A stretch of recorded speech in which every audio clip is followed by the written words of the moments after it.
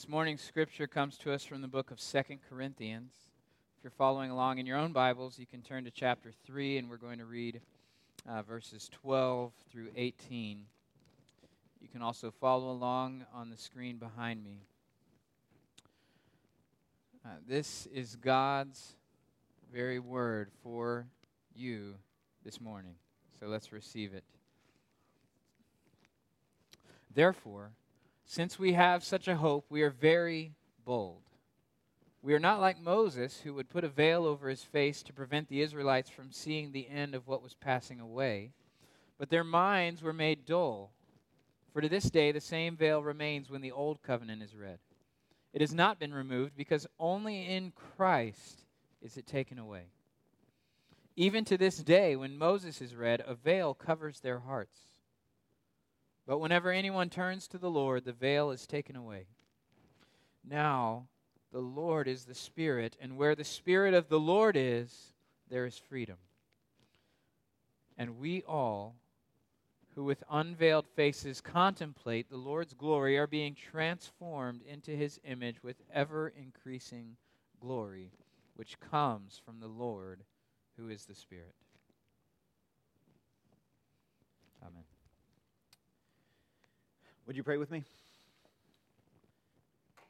Gracious God, we thank you for your word, for what it means that we are able to gather around it and learn from you and hear from you, and so we praise you for your word. We ask, God, that you would meet with us now in this space and time, that you would open your word to us, that we would experience the transforming power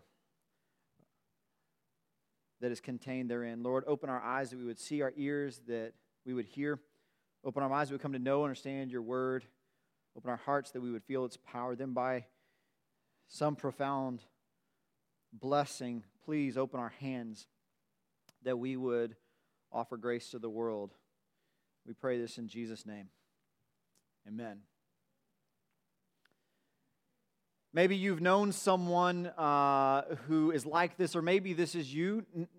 You know, this is just how it is. Some of us have a challenge, have a hard time with articulating the words, I'm sorry, or with articulating the words, I'm wrong. Many of us like to think that we're right somewhere around 99.999% of the time. And we don't like being having it pointed out to us that we're wrong, and we don't like having to confess that we're wrong, but sometimes it's just healthy and good and right for the soul to be able to say, I'm wrong. And so I feel like on behalf of many Bible translators, I'm going to stand before you today and proclaim that we're wrong. There's a particular word that's at the crux of the argument from Paul in 2 Corinthians, verse 18, that is translated in almost every version, every translation of the Bible, horribly. So if you do have your Bibles, I hope that we can make a little bit of an edit, okay? And be sure that we have a grasp on the profound work of God's Word in this change of words. So in verse 18 it says, and we who with unveiled faces contemplate the Lord's glory. Okay, we're not just contemplating the Lord's glory. That's not what this word is, what Paul's articulating. It's so much more than like mental assent or thought or reflection on or contemplation. It does not sum up the power of what there is, because the original Greek is that, which I am not going to attempt to say, right? And if, 5 points for you if you speak Greek and can do that. But I can't. But the original Greek for contemplate there is rooted in the word ketopatron, which is a mirror. So if a mirror, if a reflection, if an image that is accurately and wholly depicting that which is its original is what we see in the word contemplate, then it's a whole different translation. And we who now have unveiled faces reflect as though from in a mirror the glory of God. That's calling us to something that would really take great intentionality and focus and a purity of that reflection that is hard for us to even comprehend. What does it mean for us who now have unveiled faces to reflect as a mirror the glory of God? Now, if you're really kind of leaning in here with me, you're probably asking, Pastor Jason, what does glory mean? What is the glory of God? Great question. So glad you asked. You're such astute Bible scholars. So what is the glory of God? That's a challenge for us, especially as Christians who lean into the New Testament so wholeheartedly, to understand what Paul was writing to a community of people that understood the glory of God through the lens of the Old Testament and Jewish tradition. See, they had a whole context, a whole construct of the glory of God that they were building on. So whenever Paul spoke this word, it had a meaning. But for us, we oftentimes fall short. What does it mean, the glory of God? John Piper talks about the difference between trying to describe the glory of God and trying to describe a basketball. He said, you could describe a basketball. You could hold a basketball and you could say to someone, a basketball is round. A basketball is made of specific products. It's made of rubber and leather, and it's inflated with air so that it's full and has some density. And you could dribble a basketball with your fingertips, not with your palms, because we are good at basketball. And we're actually going to bounce it with our left hand so that we could be like James Harden. Okay, so. And you could catch a basketball, and you could pass a basketball, chest pass, and bounce pass a basketball, and you could play with a basketball, and you could describe a basketball in such a concrete way that if you had never seen a basketball, you could begin to grasp what a basketball is. But how do you describe the glory of God? This thing that is an accurate reflection, as in a mirror, in us for the world. How do you describe the glory of God? John Piper continues his thought in looking at Isaiah, and he begins in verse 3 of chapter 6 with an understanding that's reflected on the witness of angels. So angels of God are gathered up in a vision that God gives Isaiah, and they're singing all together in a loud chorus. It actually says that they're singing to one another. It's like a call and response. And it says they were calling to one another, "Holy, holy, holy is the Lord God Almighty. The whole earth is full of your glory." The whole earth is now full of your glory as the angels sing of this witness. So there's a relationship we could see between glory, the glory of God, and holiness, the holiness of God. That those two things have to be tied to one another. Holiness, purity, righteousness. That God's unfailing integrity is on the line and reflected in the glory of God. So Piper offers this definition for us. He said that the glory of God is the manifestation or the manifest beauty of God's holiness. The manifest, that thing which is wholly true in you, manifest in you, resides in you.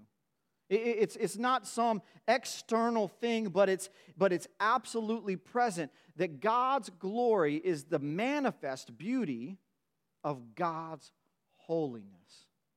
So if we were to think together about that verse 18 now of 2 Corinthians, we then see together that we have unveiled faces and we all now reflect as a mirror God's very holiness that is manifest beauty in us to the world.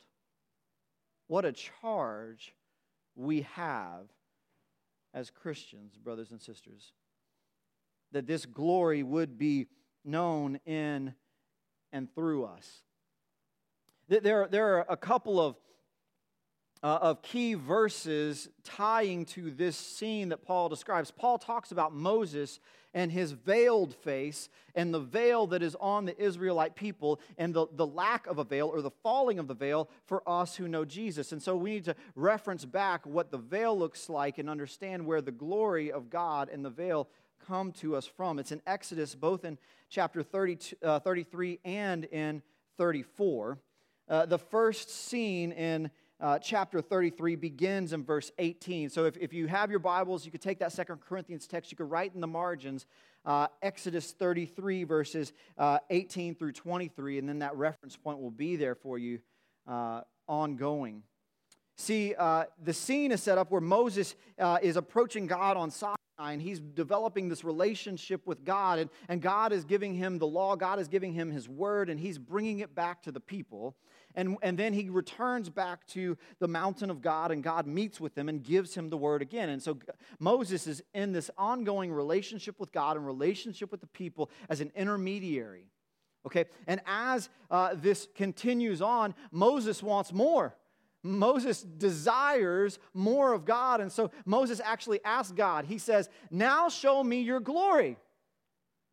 And the Lord said, I will cause all of my goodness to pass in front of you, and I will proclaim my name, the Lord, in your presence. And I will have mercy on whom I will have mercy, and I will have compassion on whom I will have compassion. But he said, you cannot see my face, for no one may see me and live. Then the Lord said, there is a place near me where you may stand on a rock, and when my glory passes by, I'll put you on a cleft in the rock and cover you with my hand until I've passed by. Then I will remove my hand, and you will see my back, but my face must not be seen. All right, so now we get a sense of the power of the glory, the all-encompassing wonder that is the glory of God, and how Moses seeks it out. And Moses says, I want to see your glory. And God says, you can't handle my glory. And Moses says, but I want it. And God says, you can't handle it. Sometimes I think that we have that conversation with God. God, I want more of you. I'm going to give you more, but I can't give you all. And that's an Old Testament thinking. That's the way in which it was before Jesus, because what God does is God says, hey, you can only handle my back. You can't handle my face. It's my better side. No. And so he says, I'm going to set you up in a rock. I'm going to cover my hand over you so you cannot see. You can't even peek, because my hand is going to cover you. And as I cover it, I'm going to walk by, and as soon as it gets to my back where you can't see my face, I'm going to let it go, and then you're going to see my glory. But only a portion of it, not all of it. But it was enough. That in and of itself was enough glory for Moses to come down from the mountain. And when Moses came down and interacted with the people of God, he was radiating the glory of God. That just the rear guard of God, not the front and not the face, but just the rear guard was enough for Moses to radiate. We get it in chapter 34, beginning in verse 29. And this is where we hear about the veil imagery from 2 Corinthians. Paul's referencing this exact passage. When Moses came down from Mount Sinai with the 2 tablets of testimony in his hands, he was not aware, he didn't even know that the glory, the radiance of God was on his face. And it was there because he had spoken to the Lord. And when Aaron and all the Israelites saw Moses, his face was radiant, and they were afraid to come near him. The glory of God invoked fear in them. But Moses called to them, so Aaron and all the leaders of the community came back to him, and he spoke to them, and afterwards all the Israelites came near to him, and he gave them all the commandments the Lord had given him on Mount Sinai. And when Moses finished speaking to them, he put a veil over his face. But whenever he entered the Lord's presence to speak, he removed the veil until he came out. And when he came out and told the Israelites what he had been commanded them, they saw his face was radiant, and then Moses would put the veil back over his face until he went in to speak with the Lord. We begin to grasp, I think, a better understanding of what this glory of God from a Jewish understanding was like. That it was full of power, that it was full of holy presence, that it had such profound impact that that secondhand, it would cause those that encountered it to radiate. But it was so powerful, it caused fear. And in order to keep people from fearing, Moses would cover his face. Uncover it when he met with God, and cover it when he was amongst the people. This glory of God radiates among all those that know God in a one-on-one, intimate encounter sort of a way. When we're back in 2 Corinthians, we see in verse 14 that there's a statement both on the Old Testament side and then a statement for us on the Christian side. Then verse 15 refers back to the first half of verse 14, and verse 16 refers back to the second half of verse 14. I know y'all followed that, so we're totally good. So here's the deal. In verse 14, the Old Testament side, but their minds were made dull. The Israelite people, their minds were made dull, for to this day the same veil remains when the Old Covenant is read. So if you have the Old Covenant, if you're a part of the Israelite community, you only have a portion of the glory of God. You only have a veiled understanding of the glory of God because you have not received a one-on-one connection. There is still yet an intermediary between you and God. There's a veil that's there. There was a veil with Moses. There's also a veil that's there in the temple. And when you go and worship in the temple, the Holy of Holies has a veil in front of it that keeps the people from God. And so the people and God are separated in some way. And yet, that just means they have a lack of clarity, a dullness to their understanding of who God is. Paul restates it in verse 15 in this way. He says, and even to this day when Moses is read, a veil covers their hearts. Their hearts. That's a new clarification that has intense power for us. That this is not just a mental thing, but this is a spiritual thing. There's something about the piercing of the heart that has to take place in order for glory to be fully known.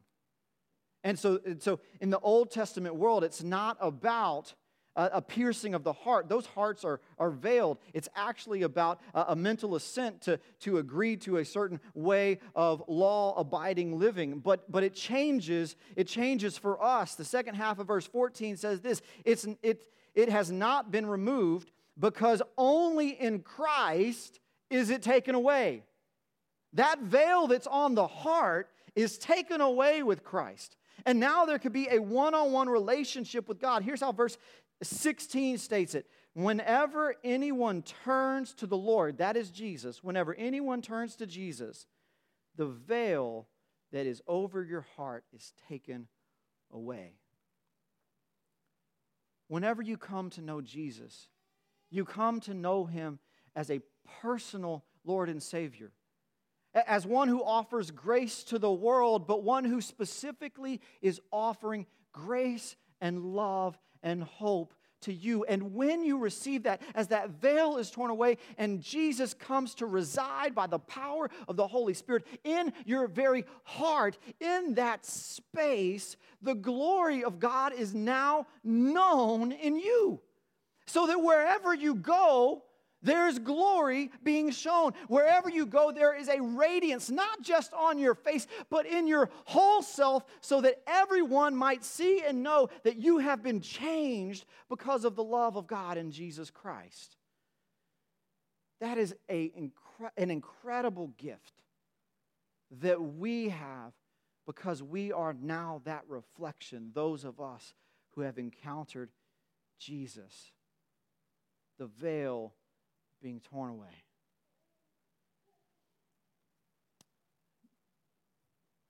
Whenever we have this glory, it now comes with an honesty, an honest reflection out into the world, but that's not easy for us.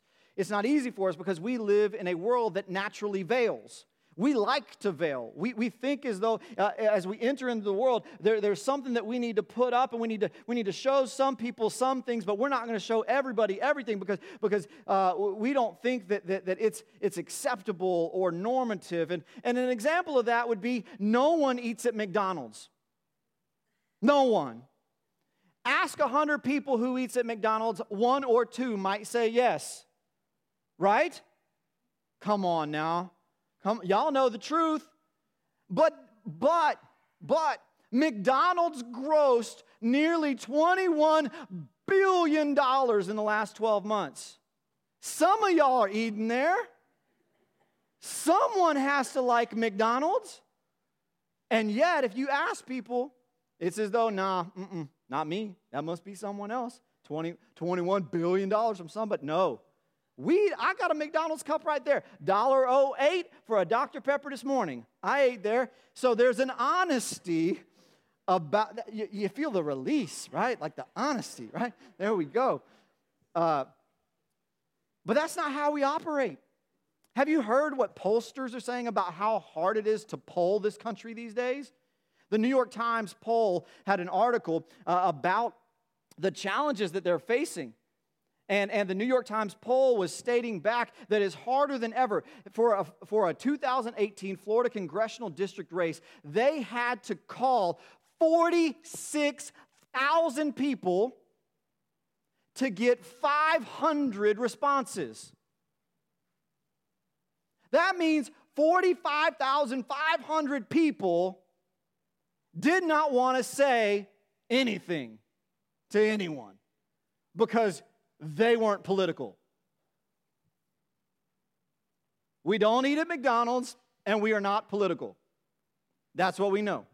We also know a whole lot more. There are so many things that we think we can veil, that we can protect ourselves from in the world, and the world can be protected from in us. But that's not how we operate when we know Christ. Because it says, when Christ comes into our heart, the veil is now down, and now the glory of God is in us, and the glory of God now radiates out so that the whole world can see it in you. So that you heard about caroling tonight, and you're like, I got to go tell people about Jesus. I'm going to go sing away in the manger, and I sing like boo-boo. And yet, I'm going to go and sing because I can't help but sing about the goodness of God, and His glory is going to shine forth in me. You're going to walk in the mall this week, which none of us want to do. And everybody in the mall is like a zombie right now. And they have zero energy and zero passion, and they really don't want to be buying these last-minute gifts because everybody they actually love, they love more they've already bought for. Now it's like the weird cousins that are going to randomly show up at this thing, right? And so you're going to walk through the mall, and you're not going to want to be there, and yet, because the glory of God is in you, you're going to smile, and you're going to interact with other people. You're going to look people in the eye. You're going to say Merry Christmas, and there's going to be something different in you than is in anyone else in that mall. Because the glory of God shines forth in you as an accurate reflection of the image of Jesus.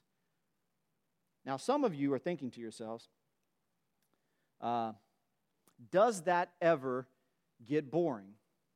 Does that ever grow old being this reflection? Like at some point, don't you want something different? I want you to look at verse 18 and see that there is a newness about this glory in you every day, over and over again.